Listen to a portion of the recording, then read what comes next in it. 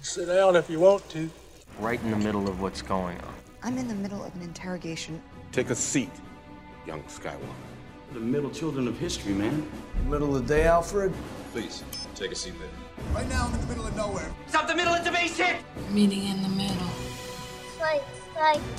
They fought for the freedom of middle. The middle of a middle. The middle of a war! This is freaking ridiculous! Why don't we have a seat to talk it over? No! Not the middle seat! Speeding into your bedroom, your bathroom, your kitchen, your car, wherever you may be. It's the Middle Seats podcast presented by Olive Garden. I'm your race leader, Andrew Auger. Let's meet the other contestants in this movie marathon. That'll make more sense later.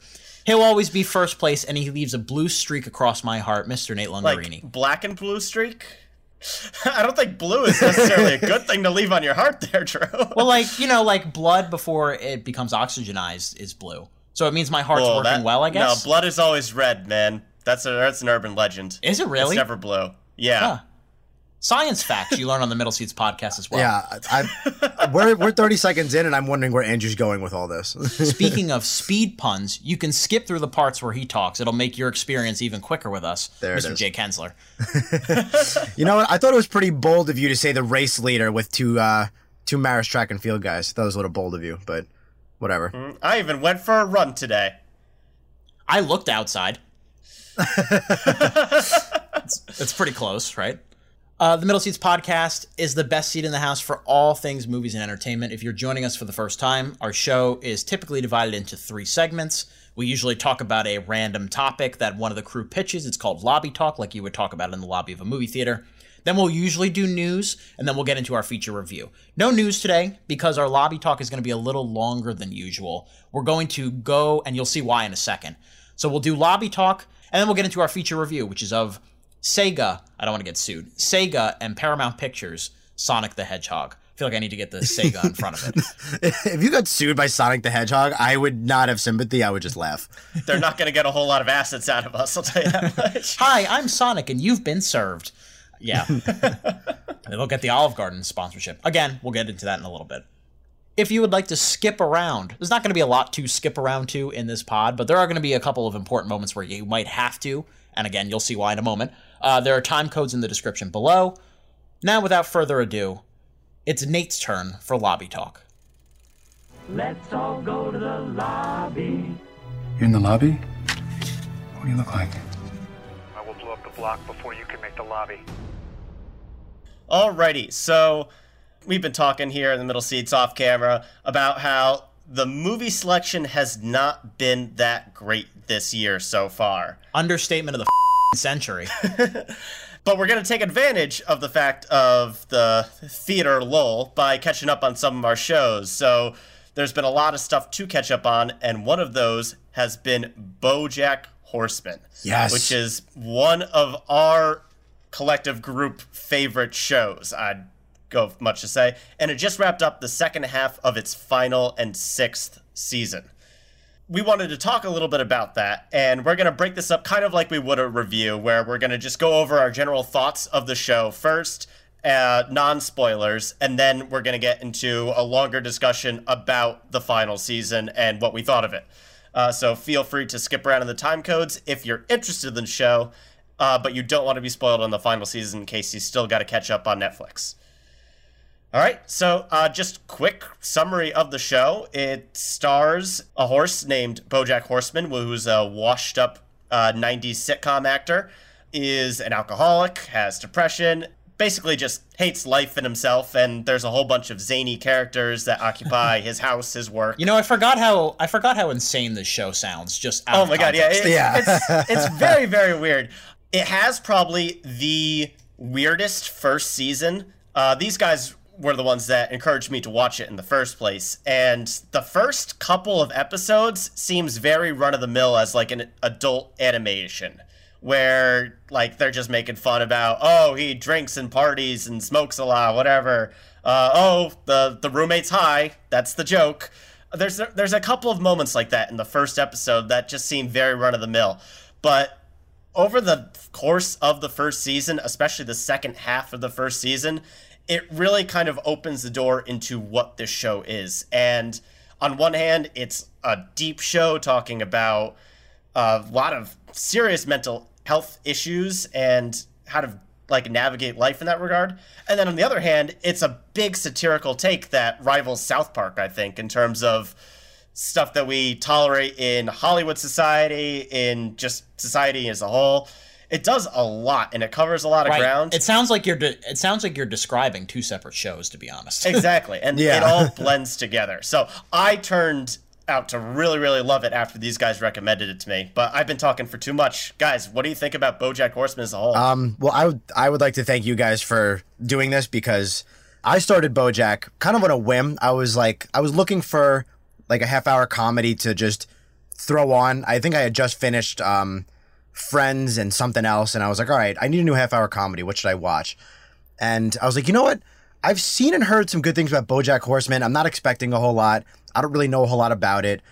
And I think it was at the end of season 1, end of season 2, and then into season 3 that I'm like, this is way more than I thought it was. And it is, honestly, it's outstanding. And just preliminary thoughts, it really has become, honestly, one of my all-time favorite shows, like up there with the greats in my opinion. I think it's just solely as a comedy. I think it's as funny as things like Parks and Rec, The Office, Friends, all those classics. It makes me laugh just as hard as those do. And then it balances some unbelievable story and character work in their arcs. 5 specific characters, I think 5.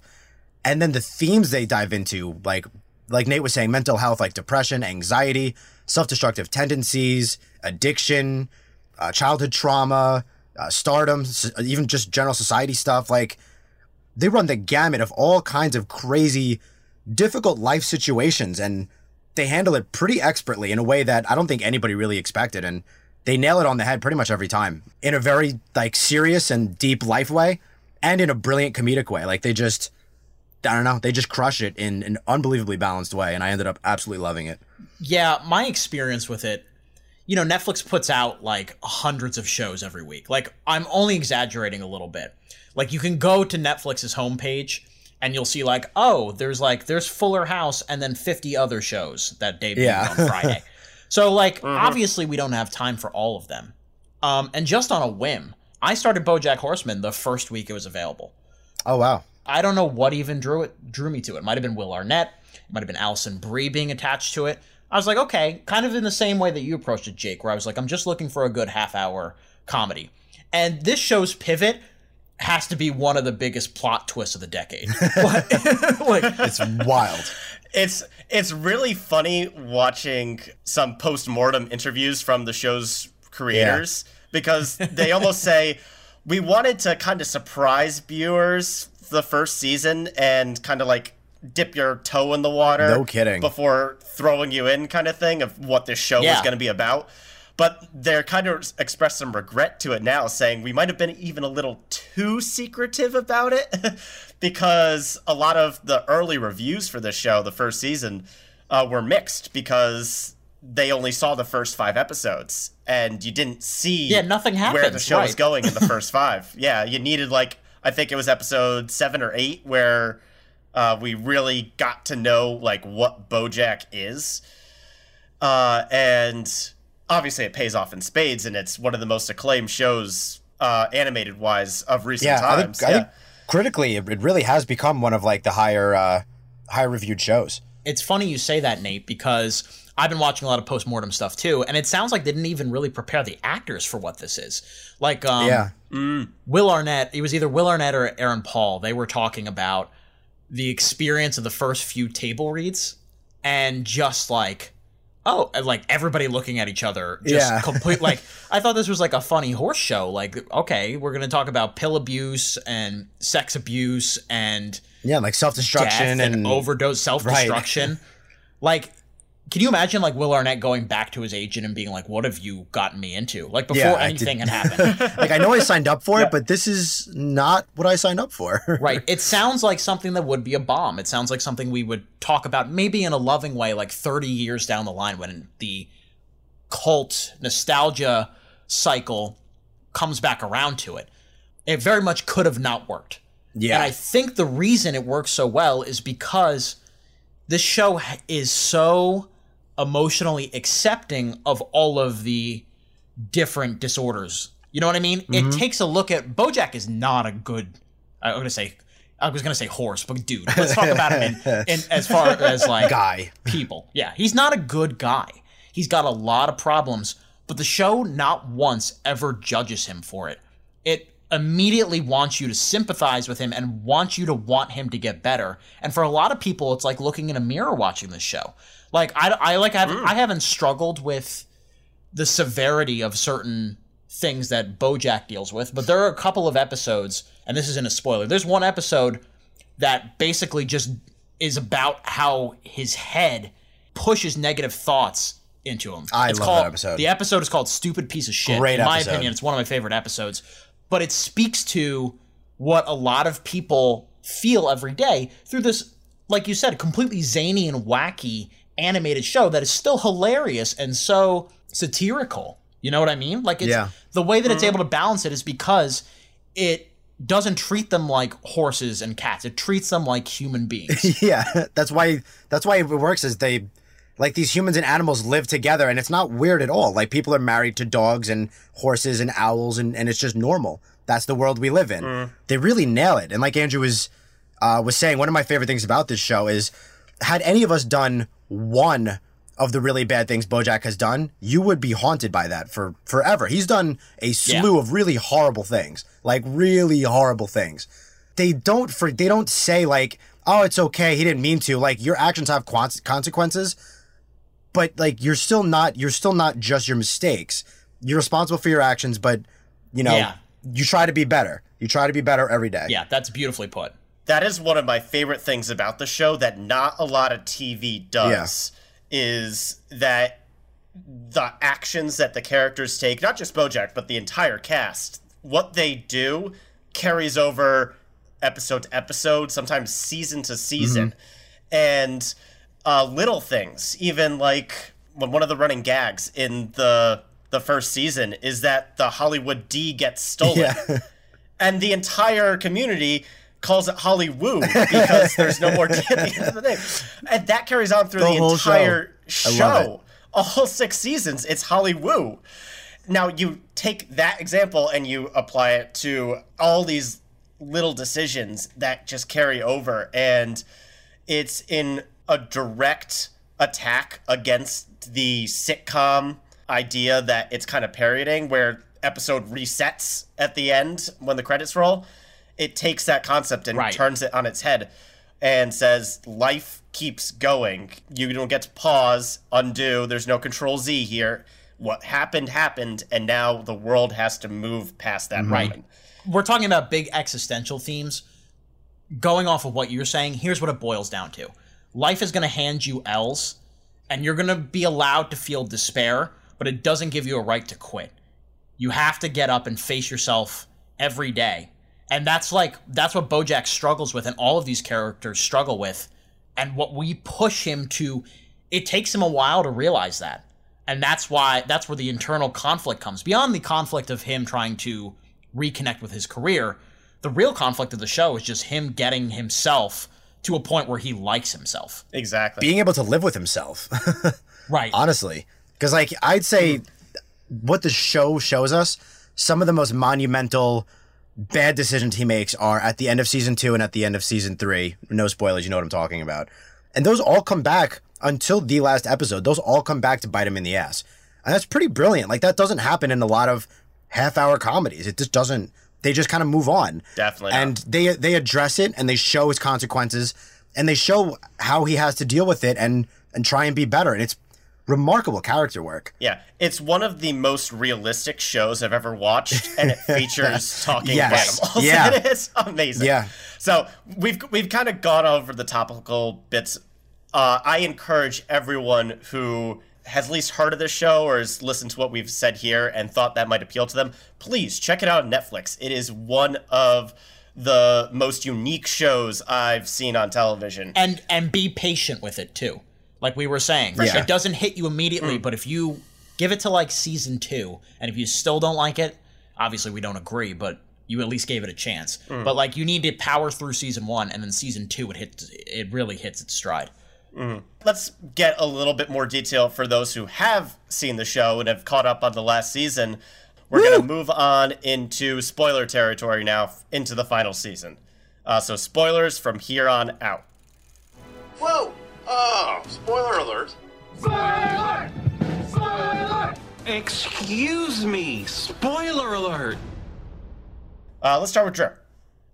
I mean, I would have actually been okay if that second to last episode, it would have been a really dark finale, but that second to last episode is one of the best half hours of TV I've ever seen. It's called The View from Halfway Down. And we've kind of danced around giving credit to the voice actors, I think. Will Arnett, this is the best thing he's ever done, in my opinion, and I'm a big Will Arnett fan. He's very good as Lego Batman. Yeah, exactly. He really is. I mean, like no bullshit. He's great as Lego Batman. Yeah. And he's really great in Arrested Development, but like this shows he's got dramatic chops too. Like there are different things that he's asked to do, especially in that episode, where it encompasses everything that the show has been to that point. I mean, that episode had me like gripped, and I was happy with the finale too. I think the finale is really strong. Yeah. But to me, that is where BoJack Horseman ended, and the finale is the epilogue to me.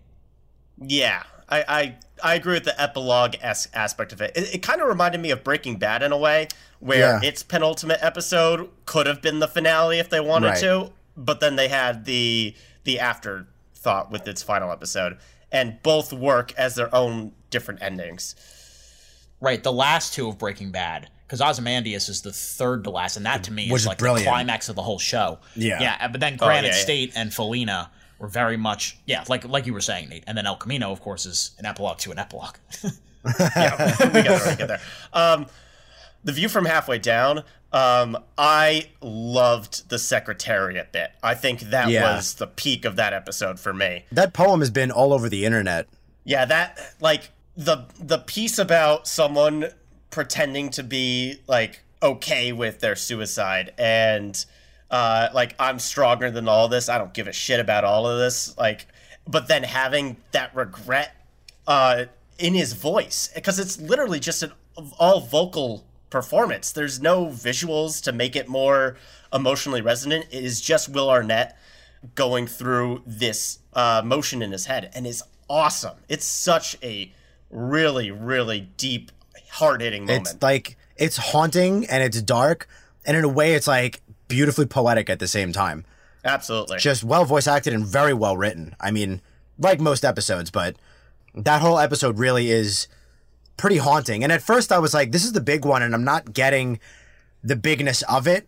And then halfway through until the end was like, oh, holy shit. That was actually kind of scary. Like, that really hit you hard. I didn't want to go on. I was like, I have to watch another episode. I need a break. Like, yeah, I sat on my couch and just kind of like surfed BoJack internet for a little while. I think the finale is really, really good about what Jake was talking about earlier, where it doesn't necessarily tidy everything with a nice little ribbon and kind of hand it off. You know what I mean? There are still consequences. Like, there's a very good chance that BoJack and Diane will never speak again after that night. There's a very good chance that BoJack and Mr. Peanut Butter will never... there's a chance that all of these characters are going to go their separate ways and never cross paths again. But he gets one final moment with each of them to at least come close to saying he's sorry. And the show is all about progress. You know what I mean? And that is a step forward. Hopefully he doesn't take a step back. That's for us to decide in our own heads. I loved his moment with Diane and Princess Carolyn, but with Todd, he's afraid of relapsing again because he's like, I've been clean for, I think it's a couple months. And he's like, what if I relapse again? And he's like, so then you relapse again and you get clean. And that is the reality for a lot of harsh addicts. Like, they're haunted by their negative decisions and their troubles and everything that they've done. And when they're trying to be good, it could take dozens of times in rehab and getting clean for them to finally work out. And then sometimes it doesn't. And that is BoJack's reality. He has very broken relationships with almost everybody in his life, and he's got to face those consequences, but he's trying to be better. And that's just how they ended. That's where he is, and I think it's amazing. It's contrasted really well with what happened with Sarah Lynn, because we get into Sarah Lynn big tragedy is the only influence in her life was BoJack, who is the worst possible person. But BoJack has a chance because all of these people around him are like, even if he up so many times, even if they argue and clash and don't talk anymore, he knows he can call Diane again if he needs to. In the last episode? Like, if he really, really needs to. You think that? I think, like, the support group is there if he needs it. Like, absolutely needs it. That's interesting. I took that as that being Diane and BoJack's final goodbye. I don't think they're ever going to speak again, period. I think that's it. I think it's one of those things where if he was in an absolutely like dire need situation, or was like, hey, I'm on the ledge of a building, he could call her. But I think ultimately that's their... But will she pick up is the question. But that was the whole point of the finale. He did that, and she was already out of the picture. I'm with Jake on this one. Like, he tried to call her out of the pool. I mean, I think this is their like we're not friends anymore. How many times have they gone through that cycle through the course of the series? That's happened a couple of times. Well, this one definitely felt more final. I think that's Diane's growth, though, is cutting toxic people out of her life. And BoJack is without a doubt toxic. And she got the I'm trying to be better out of him, which is what she needed to hear to move on. And he's fully kind of realized that I've f***ed up this relationship enough that it's not fair to her to try to keep grasping at straws here. Like, that silence that she had when he asked if this was the last time they were going to speak spoke volumes. That was the moment for me. And it's sad, but I think it's healthy for the two characters, and that's the final goodbye there. Especially Diane, yeah. Yeah, let's take Diane out of, because this is getting away from my overall point. Let's take Diane out of the equation, because I think he could call Princess Carolyn and she would be there for him. Yes. I think he could count on Todd and he would be there for. I think Mr. Peanut Butter would be there for him. I picked a bad person. My point is, he has a better chance than Sarah Lynn ever did. Mm-hmm. Yeah, and then the flip side of that is definitely set in stone is what they did with Hollyhock's character. Like, she just flat out cut him out. Yeah. And I thought that was one of...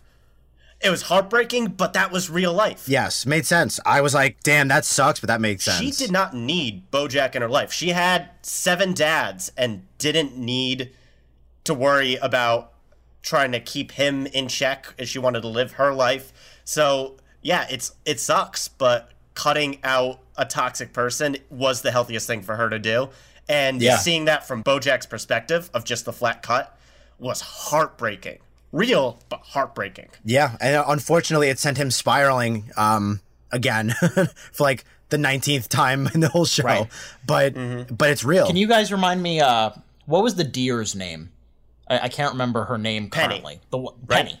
Yes. Yeah. And just to see like all of that come back to haunt him after like years of separation from it. Like, he's not that same dude anymore. It's still actions have consequences. Right, it's the good, the bad, and the ugly, and taking lemons and making them into lemonade. Like, he's in prison at the end of the show, but in prison, he's running the drama club. You know what I mean? He's finding outlets of good to kind of progress who he is overall.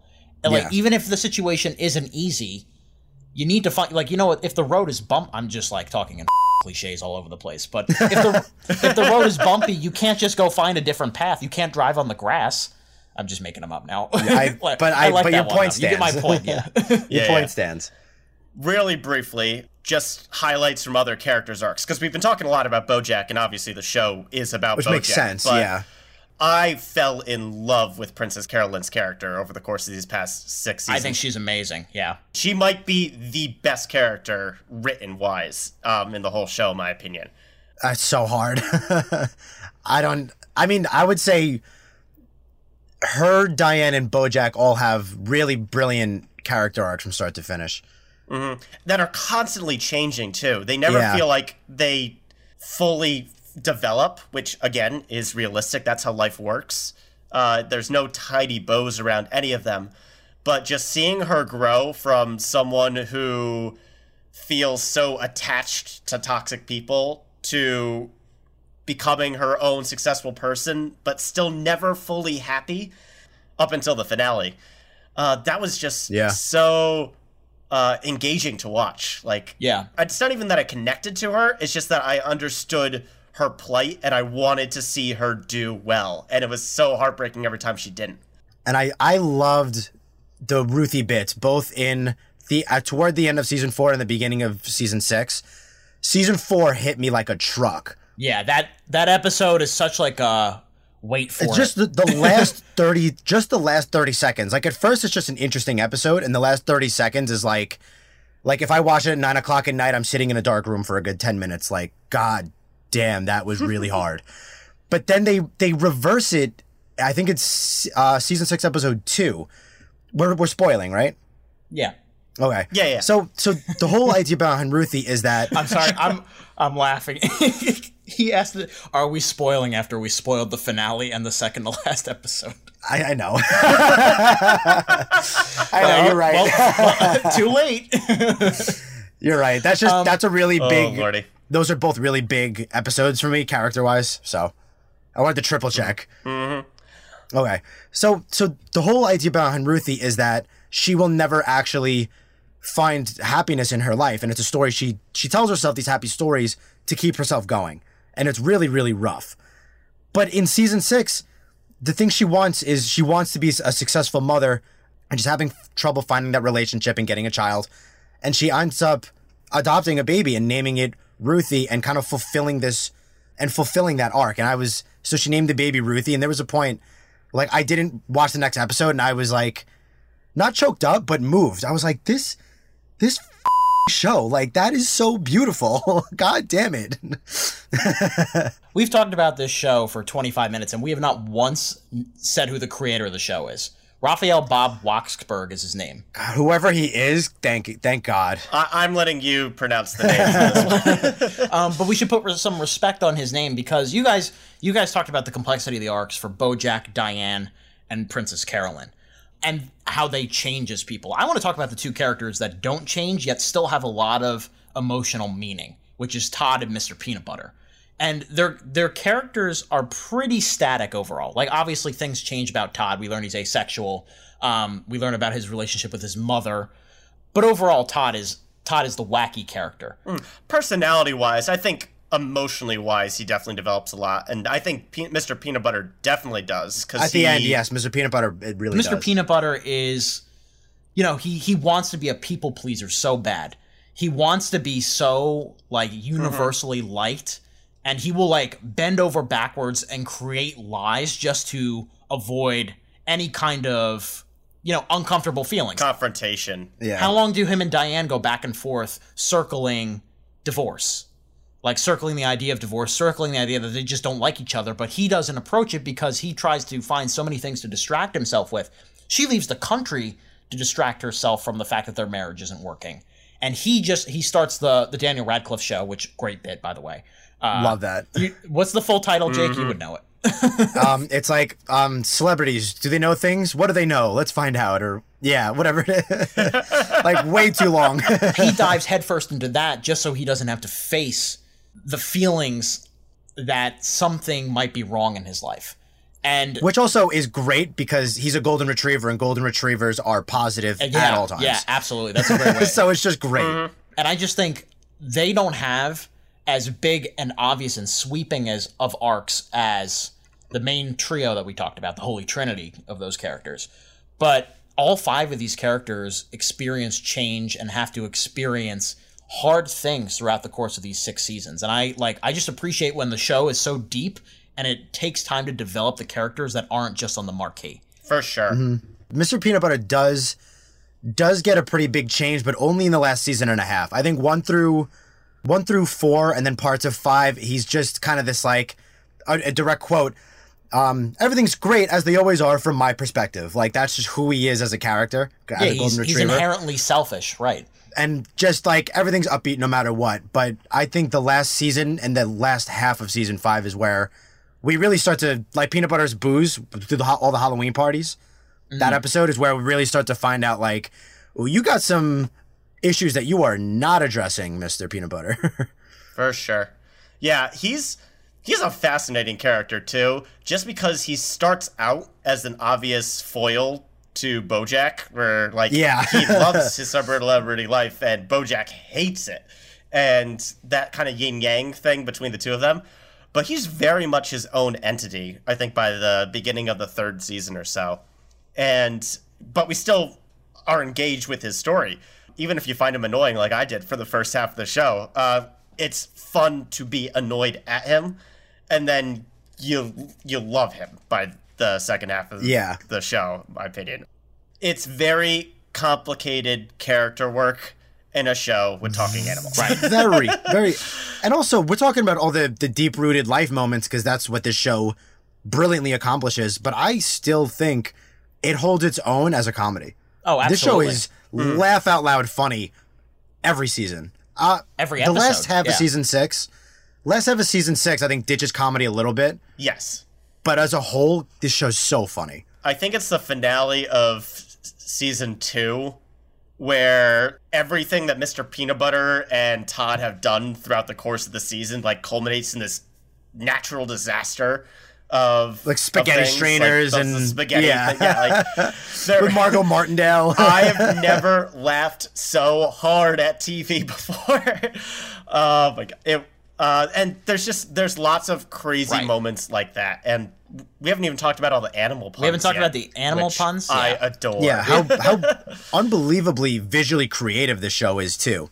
Like there are things on repeat episodes that I'm like, I never noticed that before. What a brilliant little detail they threw in there. I didn't see that the first time. Like it's everywhere. Yeah. When the show makes me laugh the most is when it is being extremely satirical and has its knives out and its teeth out to what's happening in the world. Like I love the episode where BoJack accidentally becomes a feminist, basically by saying just like don't be mean to women. Right? Yeah, like don't beat women, and they're like, yeah. And he becomes a feminist, right? And I love the gun control one where it's just the all thoughts about and prayers thoughts and one prayers. is great. Yeah, that's great. Yeah, those are so incredible and ballsy. It hits harder than a South Park episode in those moments. Yeah, they're very topical. Like sometimes it takes shows a little while to catch up to things. They're pretty up to date, pretty consistently. It's very impressive. Well, because a lot of the issues that it's covering have just been around for literal decades, that's and true. No one bats an eye to it. That's true, and they address that as well. I love their whole Oscar thing too. Like, oh, Bradley Cooper, we love him for some reason. Let's write him in. Like, they make fun of everything in such smart ways.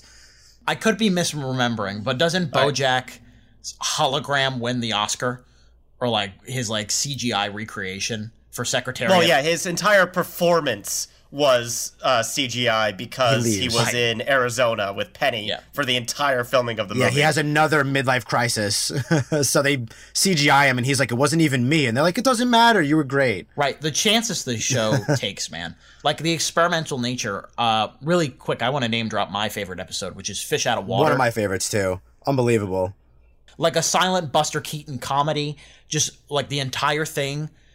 Like he can't talk because he's underwater, but it just is conveyed through visuals and music, and it's still hilarious and it's touching. Like what other show would do something like that? There's not a lot that would. And it does it a lot. Like there's Free Churro does a brilliant, unique Free kind of Churro thing. is the complete opposite, where it's just one monologue for 23 minutes. And I think that's my favorite episode because it is so gripping the entire time. Building to an obvious but incredible punchline. Like I knew that was coming, that he was going to be talking at the wrong wedding, but it still paid off because they're all just looking at him like, funeral, what the not hell? wedding, like, but yes. Yeah, very different. You could do a full hour on BoJack and not cover everything. Yeah, I think we will wrap it up here, but just for record purposes, on the seat scale, where do we rate BoJack Horseman, gentlemen? Goodness. Starting with Jake. Final words and your rating. Freaking royal throne that, like, I don't know, like Zeus could sit on in Olympus. Like, this is absolutely one of my favorite shows. I pretty much don't have a qualm with it. This is about, I think at its funniest, it's as funny as any show I've watched. And I think on a character, story, thematic, tackling real life situations level, I don't know that I've seen anything like it. It's the way it tackles depression and anxiety and addiction, childhood trauma, everything we've already talked about is, I think, pretty unparalleled. Like, Breaking Bad does addiction and self-destruction very well. This does that and more. Like, it's just unbelievable, the character work that they do for horses and dogs and owls and Cats and whatever else. Like, it's just absolutely incredible. This is one of my favorite shows of all time currently. Do you need a napkin to clean yourself off? Are you okay? You knew this was coming. I did, yeah. It's also the surprise factor, because I started this show randomly, and I could not believe how much I fell in love with it over the course of 6 seasons. Yeah. It's a royal throne for me, too. It's tough to rate TV shows, I think. Yeah. Because they're so much more comprehensive, and, like, do you not give it a royal throne if there was, like, a 3-episode span where you were, like, this is good, not great? You know what I mean? Like, how do you do it? But overall, what it accomplishes, it deserves a royal throne. I don't know if it's one of my favorite shows ever. I think I'm in, like, the lower end of the three of us, but it's still a royal throne to me. The only thing I would say is that I don't know if I'll be rewatching it as frequently as I know the two of you do. Yeah. I still love it, obviously, and I respect what it is and adore everything that it's able to do emotionally and comedically. The emotional punches, will it hit as hard the second time around? And that's why I think I'm a little reluctant to go back. Well, I've rewatched that underwater episode 3 or 4 times, and I'm wowed every time. So right. I think that does happen for me. Which bodes well for it if I do decide to go back. Yeah. Yeah. For me, I'll just cut to the chase. It's another royal throne, so this TV show is a certified golden throne from the Middle Seats podcast. Whoop.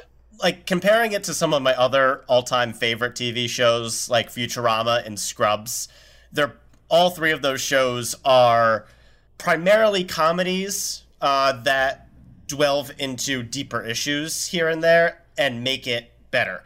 BoJack is kind of like the inverse, where it primarily is focusing on the emotional journeys of these characters, but still has the comedy to back it up.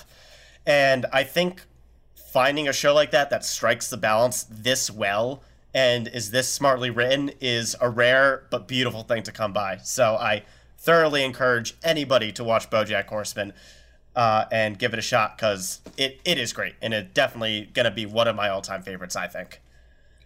So if you guys haven't gotten the hint, watch BoJack Horseman if you haven't. Pretty great. Yeah. That'll do it for our Lobby Talk segment. We've been talking a lot about Sonic here, so let's get into our main review now of Sonic the Hedgehog. I'm Sonic, a little ball of super energy in an extremely handsome package. I am living my best life on Earth. Super Sonic. Why are you hiding out in my garage? They're coming for me! If they steal my power, they could conquer the universe. You have to help me. I'm going to give you 5 seconds to tell me where it is. Wait! Don't hurt him! That was an illegal left, by the way. Aw, this one is cute. Let's keep him. Oh, come on! Let's go! Sonic the Hedgehog is directed by first-time director Jeff Fowler. It stars Ben Schwartz as the titular Hedgehog, Sonic. James Marsden, Jim Carrey, plays Dr. Robotnik. Tika Sumpter, Neil McDonough, and then a couple of other people that are not that important. It's based on the global blockbuster video game franchise from Sega. Of course, Sonic the Hedgehog, he is the speediest alien hedgehog in the galaxy. He has to run from his home planet. He makes it on his way to Earth, and he posts up in a small town in Montana. He just thinks that's the best place in the world. So he kind of stalks from a distance until one day he goes for an angsty run and he gets on the government's radar. And from there, Dr. Robotnik is tracking him down, and he has to team up with the sheriff, his best friend Tom, aka Donut Lord, aka played by James Marsden, on a wild adventure to go find it doesn't matter. We'll get to it in a second. This movie... Very relatable. We've all had experiences like this. I think there's a universe where this movie, we've never talked about it before on this podcast, but we have talked about it because the first trailer came out. It was originally slated to come out in November of 2019. They were gearing up for that. They released the first trailer, and Sonic straight up doesn't look like Sonic. He looks like... what's the best way? Really quick, what's the best way you would describe old Sonic? Blue demon. Unnatural. Yeah. Oh, yeah. That flowed with a lot of hatred on it, Jake. I like that. He looked more like a dog than a hedgehog. Look up YouTube comments, you'll get it. Yeah, right, exactly. I'm not clever enough to come up with one of those, but basically, if I were to just visualize and describe him, he looked like he had 2 small hands, his eyes were very humanoid, and he had teeth. he had like legitimate not cartoon teeth. Like Bruce from Finding Nemo. Like, get that out of here. Like the shark from Finding Nemo. Exactly like that. So I don't know any other way to put it. The internet cyberbullied Paramount and the director. Outrageous. Yeah, and basically got them to change Sonic's design. And he looks way better now. We can get into the ethics of having visual effect artists basically give up their holidays to fix this. But they did indeed fix it. He looks better. But how is the movie? Was the movie worth all the trouble? I think a lot of us anticipated no. But then the box office results came in, and the reviews have actually been leaning slightly positive. Not like overwhelmingly, but it's fresh on Rotten Tomatoes. Oh, is it still? Yeah, it's 63-ish, which I mean, wow. It's a moral victory more than anything. Because, I mean, Metacritic is not great. The people that dislike it really dislike it. And I'm interested to see where you guys land. Let's start with Nate Lungarini. What did you think of Sonic the Hedgehog? So this is obviously going to draw a lot of comparisons, at least for me, to Detective Pikachu, because it's another beloved video game character getting a movie. I think between the two, I like Detective Pikachu more, but that isn't high praise because I thought Detective Pikachu was pretty middling. I'm about the same here. It had some charm to it, I guess, but it wasn't nearly as creative in its world building, in its jokes, compared to other kids' movies of the same caliber, even other video game movies. I liked the main guy. What was his name? James Marsden. The Sheriff Tom. It was fun enough. Sonic was like the perfect mix between annoying and sincere, just like some of his video game appearances. But I think the only thing that I, across the board, enjoyed all the way through was Jim Carrey as Dr. Robotnik. I thought he was fun, at the very least, but the rest of the movie didn't live up to that level. Level. That was good. Did you mean that or no? Absolutely, totally. You didn't mean that. I know you. No, not a chance. No chance. Jake, what did you think of Sonic? I'll be honest, I had a real issue with the first 10 minutes. Yeah. Spoiler alert, Sega decided they wanted a Marvel intro with their first movie, and I was like, get that shit out of here. You need to earn that. Yeah, pause. You don't get to do a cutaway intro with all your video games and then have a red background and a Sega original film. Yeah. No, stop it. Hey, look, there's like, Sonic and everything else. Cool. The other things that they do. Yeah. Right. I was like, if this is the way the movie's going, I am in some serious trouble. And then the actual parts of the movie, the intro was like very rushed and very generic, like, pause. You're probably wondering why I'm running away from this laser beam. Let's cut back. Like some major Deadpool energy, but not as good as Deadpool. Not even close, yeah.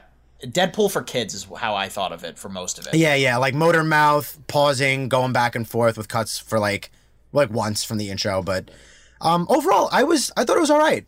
I was expecting less. I didn't think it was like great. Like Nate said, it's middling. There are Detective Pikachu comparisons because I didn't think it was a bad movie. It was like entertaining enough. Thank God it's under an hour 40 because I think that's just about as long as I was willing to sit. But I like Ben Schwartz as Sonic. I thought he was a good choice. I like Jim Carrey. I thought James Marsden was good enough. I think he could have been worse. He doesn't need to do a whole lot though, so I'm glad he wasn't bad because then that would have just been lazy. He's the chauffeur for most of the movie, literally. Yeah, like he doesn't have that much to do. There's certainly some generic and cheesy roll your eyes stuff. There's definitely some plot issues, but as a whole, it's generally pretty fun. There were a couple laughs, and it's a decent kids movie. It's not anything great, but it's better than I expected. I think kids are really going to love this. I think they already are. Yeah, that's what I was getting. I think kids will really love it, and I think adults will tolerate it. I mostly didn't care for this. I thought it was fine. I kind of echo what a lot of the things you guys are saying. Like, I think Ben Schwartz does a really nice job. He somehow makes Sonic likable, because Sonic is kind of a dick.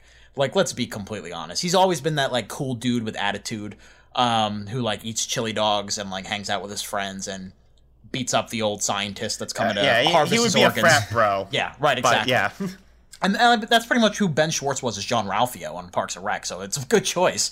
The difference is John Ralphio doesn't have entire movies surrounding him, you know? John Ralphio's the worst.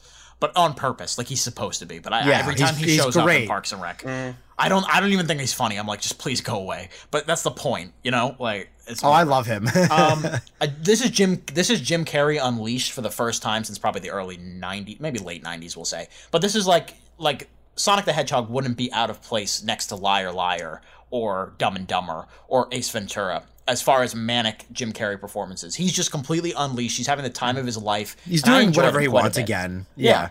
He's being Jim Carrey. There's moments where he's just like, it feels like he ad-libbed something about like not wanting to be a best man in a wedding, at a destination wedding, and it has nothing to do with anything else. But you still get it. You kind of get what he means. Right, but it's funny. Like, that's what I'm exactly. Like, every time he is the focus, it springs to life. And I think the problem is, and this is actually, it surprised me how much Sonic has in common with problems we've talked about with superhero movies.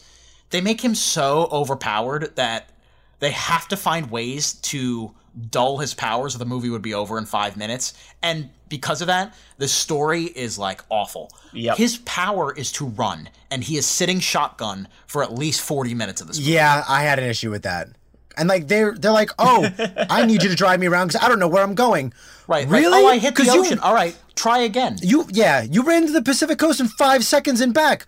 Go another direction then. You're bound to get there. Like, just give him a map. And he can ask for directions once he gets there. He can run up the side of the building to get to that was my other thing. Oh, there's security. We got to take the elevator. No, you don't. No, you don't. Run up the side of the building, grab your stuff, and go. Like, you're fine. Right, like, they show him to be Quicksilver level. Like, they rip off X-Men Days of Future Past, which is fine, because those sequences are good. I like those sequences. I thought those were kind of pretty cool action scenes. It is such a rip-off of what Bryan Singer did with X-Men Days of Future Past. I'm not even surprised, but yes. But it's fine, because like they're interesting sequences, and they show just how kind of badass his power is, but they need to do things like tranquilize him with darts so he can only walk.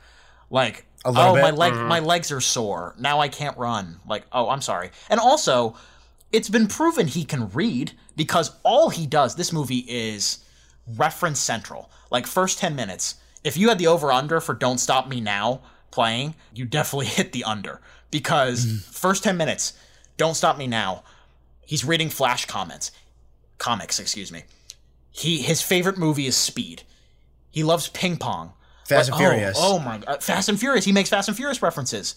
Like, oh my God. This is what bothers me about this type of kids movie, is that a lot of its jokes are references to the real world and not what's actually going on in its movie. Detective Pikachu had Pokemon-centric jokes. Right. And Doolittle had, as bad as they were, the jokes were at least about what was going on in the movie. Here, it's all like, oh, do you recognize this thing that I'm talking about? Oh, it's this restaurant. This thing happening on real life. Like, that dates your movie, and it just seems like cheap, easy humor to me. Like, I can get that from SNL. I don't need you to give me pop culture references. There's a point where Sonic references the Civil War, and I'm like, what? How does he know what that is, and why are we talking about this right now? That is true. Like, if he can read the signs to get to San Francisco, is my point. So, like, why are we doing... Like, the whole point is just to get him in the car with somebody else so that we can develop the emotional through lines, and that this movie wouldn't be over in 15 minutes. Right. Like, it's as simple as that. So, they had no story to begin with. The script is bad. It's predictable, is the point I'm getting to. Oh, yeah. If you paused it 20 minutes in and go, hey, Jake, what do you think is going to happen? I could have told you exactly what happened. Right. Very predictable. And I'll say it's not a disaster. It's not. It's not nearly as bad as Doolittle. I just think it's mostly mediocre. It's middling. But it's the best I've got. Yeah, and that lull tells me that we all kind of feel the same. Yeah, it's true. Yeah. So I think that lull is a hint to me that we need to get into our ratings and our spoiler section. Yeah. If you're joining us for the first time, the middle seats, we rate movies on the seat scale. If we think a movie has no flaws whatsoever, we give it a royal throne. If we think a movie is great but has minor flaws, we give it a plush recliner. If we think a movie is really good but has some pretty glaring flaws, we give it a wooden seat. The inverse of that, if we think a movie's not very good but has some pretty decent standouts, we give it a damp lawn chair. If a movie has no redeeming qualities whatsoever or is just generally very bad, we give it a sleazy outhouse. And if we think you should see it in theaters, we put the little bag of popcorn check mark next to it. So Nate, I know you started the conversation, so I'll go to Jake first for ratings. For me, it's not a bad movie, so I'm going to give it a wooden seat, but it's a lower end wooden seat. Just because, like, there are definitely flaws. Like, I'm glad they changed his design, because his design is definitely better now. But it's very predictable. There's some glaring plot issues. James Marsden is, like, they give him, like, there's a point where they have Sonic drive for no reason, so James Marsden can have a little action. Like, there's just random things in there that I was rolling my eyes at. That, yeah, I'm like, why is Sonic now driving? So James Marsden can have more screen time? Yeah. So there's a lot of little things like that you kind of roll your eyes over, but as a whole, it's generally pretty entertaining. There's a nice little buddy thing here and there. I don't think James Marsden is bad. I think Ben Schwartz is good. Jim Carrey's good. It's overall, it's fine. It's fun. I'll probably forget about it until December when we start going over all the movies we saw at the end of the year, and I'll be like, oh, right, Sonic, that was okay. And that'll be it. Nate, will you feel the same way? I'm going to go a little down. I'm more of a damp launch here on this one. I just was not excited by anything the movie was throwing at me. And I know that I'm not the target demographic for this type of movie, like we talked about with Dolittle last podcast. But this movie felt like it really wasn't trying for a lot of it. The story was very basic, and the jokes were not very funny. Yeah, it just felt like trying to get the blue hedgehog on screen. And on that part, they succeeded. Congratulations, you got Sonic in the Sonic movie. Yeah. Yeah, Sonic as a character. They brought him to life. They made him a fun character for kids to watch. I think they did the same thing with Dr. Eggman. I do like Jim Carrey. He was definitely the redeeming quality of this movie for me. But everything else and how they strung it together, I just was so unsatisfied the entire time. I didn't really get anything out of this. You compare that again to Detective Pikachu, where they're also trying to build a world from scratch based off of nostalgia and the video games. And I thought that did such a better job because it was actually creative with how it went around things. Here, I think it played off every single cliche kids movie drive-along I've ever seen. And you just put the Sonic branding on it. And I don't know, I wasn't really satisfied with that. If it was a little funnier, I might have been a little bit kinder to it. But as of now, I'm going to stick damp lawn chair. Yeah, I think the Detective Pikachu one is a good comparison because it's a kind of a what to do and what not to do with these properties. I think these two movies, I mean, it's the bar's so low, but I think they're towards the upper echelon of video game movies. Yeah. But Detective Pikachu, for all the faults, for all the problems I had with the story, for the predictability, for the problems I had with the main character, that movie had an idea, and importantly, it had a soul. You know, it had some kind of ingenuity behind it. This movie comes close to having a soul, not just being a corporate product, but it never reaches it. I'm on the negative side with Nate. I'm going to give it a damp lawn chair. It's not like a totally awful damp lawn chair, but it's not like a good one either. Not that there's ever a good damp... It's an average damp lawn chair.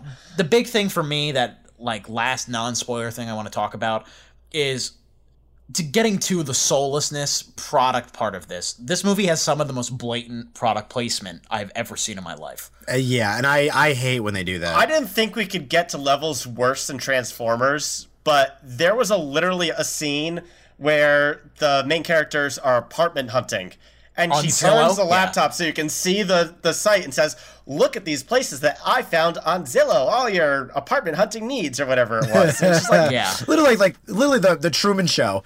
If you buy this knife, it's another Jim Carrey movie. Jim Carrey movie, right? Yeah. And like to take it a step further, I've been dropping Olive Garden references recently, and I'm kind of tight about it because I hated all that. James Marsden turns to the camera basically, and he's like, "Oh, honey, you know who loves Olive Garden? Because when you're there, you're family."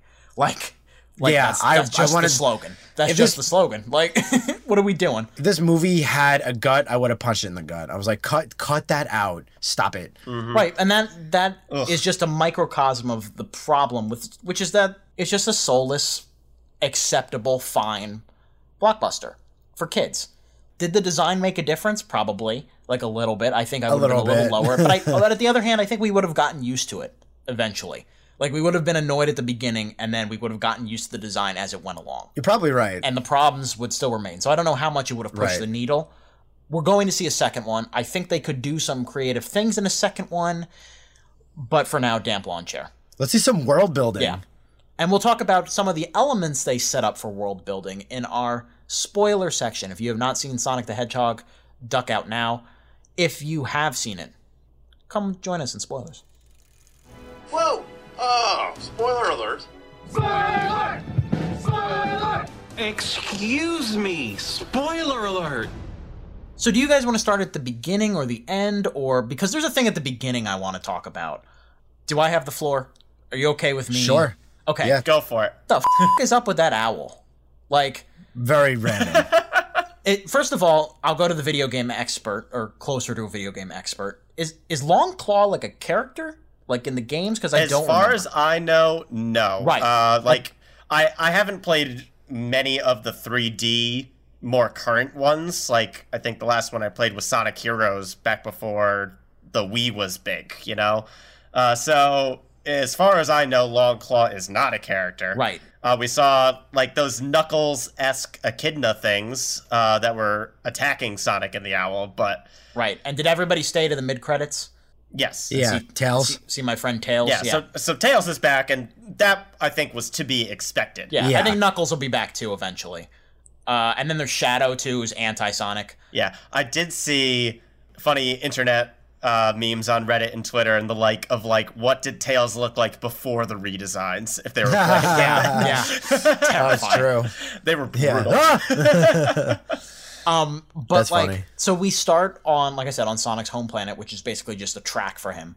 Yeah. And then, like, this owl's, like, his, like, kind of mother. I like, it's not clear to me what she is. She's, like, a surrogate mother. But, like, also annoyed by him. Right, but also annoyed by him, and she looks like she's from the Owls of Ga'Hoole. Yep. And, like, it looks like we dropped right into that Zack Snyder movie. And then he escapes, it's implied she dies, and then he never brings her up again. Not once. Like, there's no, like, force vision of Long Claw where he's like, I don't know what to do, and Long Claw's like, use the power, not the force. The rings. Use the rings, right. But, like, never brought up again. Ever. He could have easily brought that up in that really cliche scene where Sonic and Sheriff Tom have that falling out about, like, how could you leave Green Hills? That pissed me off. He was like, oh my God, tell me your that was dreams, the worst. buddy. Tell me what's on your mind. Oh, your dream. What is that? Like, dude. That pissed me off too. I'm like, that's generally, like, not a good message to send kids. Like, it's okay to leave your hometown and follow your dreams. Don't bash that. There's nothing wrong with that. And especially because they double back on it at the end of the movie, too, yeah. Yeah, that actually made me a little mad. I'm like, yo, not a good message, movie. That's what I'm talking about, why Ben Schwartz's work is so valuable, because Sonic is constantly causing problems for everyone in his life. Like, he starts so much stuff at that bar that, like... Yeah, can we talk about that? Go ahead. You go for it. Yeah, Please. So we were briefly... Before we dove into the discussion, off mic, we were a little bit laughing about this scene, just intermittently. He's sitting at a bar, like on a bar stool with hat, glasses, and like poncho kind of thing. Yeah, he's dressed like Clint Eastwood in like Good, Bad, and the Ugly, right? Yeah, and that's just everybody at the bar kind of accepts it. And like I don't care how drunk I am. If I'm seeing something with blue fur and a sombrero sitting at a bar, I'm gonna be like, you know, that's weird. Yeah. Like I'm gonna address that. Like later in the movie, when they need to get to the top of the tower because Sonic dropped his rings because Sheriff Tom shot him. Yeah, whatever. Like the whole idea, you were talking about him having to run up the side of the building earlier. They put him in a bag instead, and like this, I actually thought it was a pretty funny joke. Sheriff Tom's like, these two people like hear Sonic struggling in the bag, and he's like, oh no, it's my kid. It's not my kid. You know, like kidnapping joke. But nobody calls the police after that. So I'm like, no one? Okay. Yeah, and they let him up because he's a cop. But I'm glad she said, you're from Montana? Yeah, I came here. That's how serious it is. Shut up. That's not funny. It's just stupid. That's like you wrote the script once and didn't edit it at all. Like that didn't bother me as much as the bar scene. I don't think I needed that. it's just a systematic problem across the whole movie, in my opinion.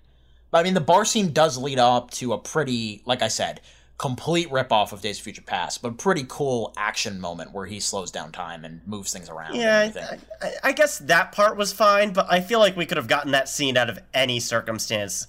Yeah, but a little more organically too. Like they stopped to like build a friendship and awkwardly at a bar while he's sitting there and like trying to be in disguise, but obviously not in a good disguise at all. And I was like, this could be done better. They also needed to establish he could do that if they were going to do it later, because we would have been like, well, he could do that the whole time. I mean, we're still saying that, but like, yeah, but that's still a problem for the movie.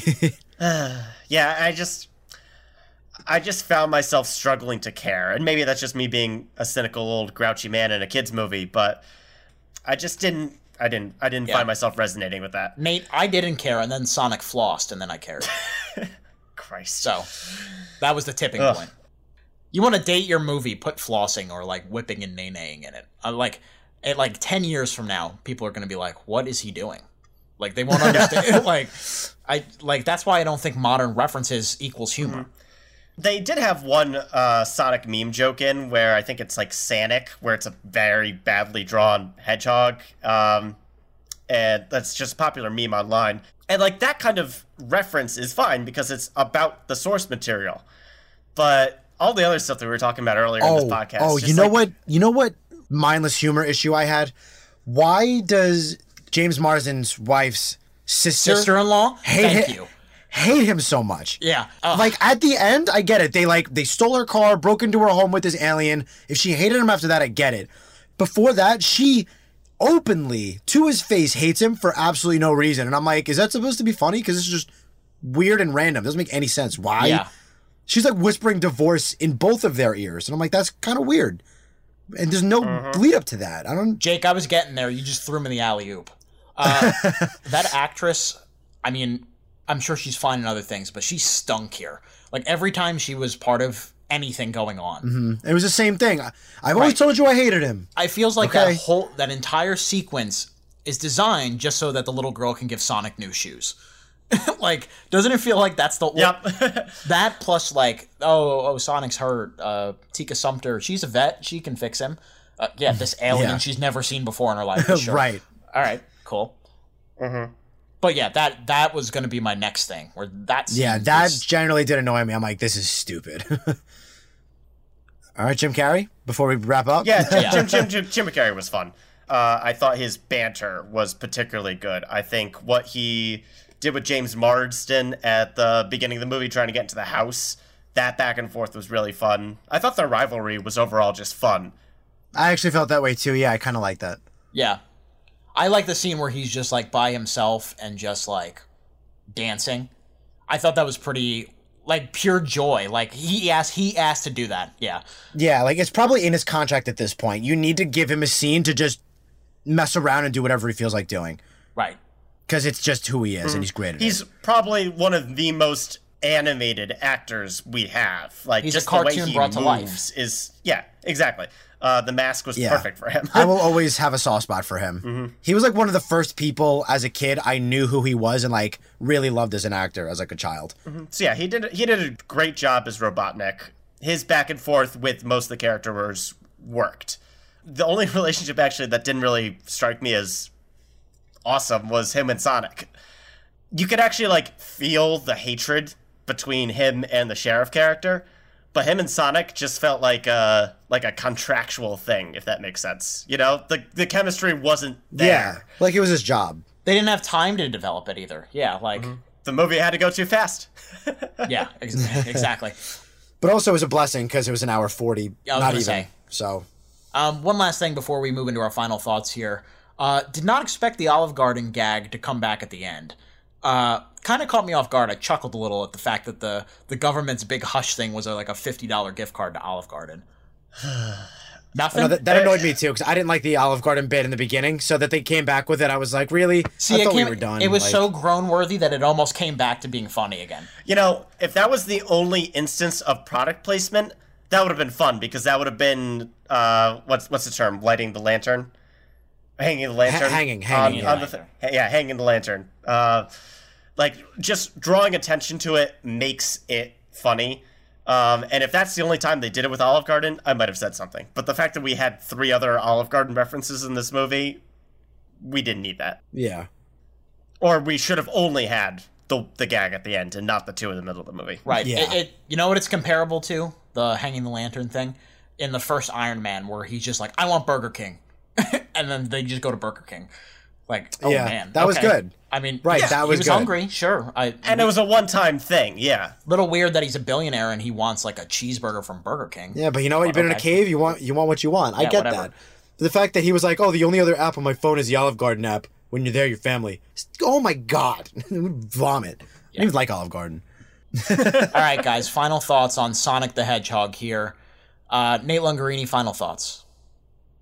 This movie lacked the soul. It brought the character from the Sonic video games, but didn't bring much else from it. And on that front, I'm glad that they just stuck with Sonic. You maybe could have brought Tails along, and that's why we got the post-credit zinger of him. So they at least brought Sonic and Robotnik's relationship into the mix, but that was about it. You know, this wasn't a chase movie. This could have been like Mad Max, but in a child form, you know, where the whole thing is just a chase scene. And we didn't get that. We got samey CGI person in the front seat of a car talking to a human actor, and that was the movie. And we've seen that a million times from a million other places, and better than this. This was pretty run-of-the-mill and kind of disappointing for what potential this could have had for video game movies. You know what kind of stinks is that they tease what a chase movie would have looked like when he's throwing the rings and going to different parts of the world in that final action scene. Like, that could have been cool if they expanded on that more, but at the same time, right, he had to sit in a Toyota the whole movie, so whatever. Oh, more product placement. Ugh. Yeah. I agree. I liked him, like, running through the Great Wall and the pyramids. I'm like, that's actually really cool. But right, expand on that then. That's the cool stuff. So, yeah, I guess if we're just going to keep myself going. Final thoughts. I think the length is really important because it's under an hour 40, and I think I was entertained for as long as it was, which is important. Despite the plot holes and, you know, not really great writing. Liked Sonic and Jim Carrey, and I thought James Marsden was fine, and it was entertaining enough where I just thought it was a mildly fun time at the movies.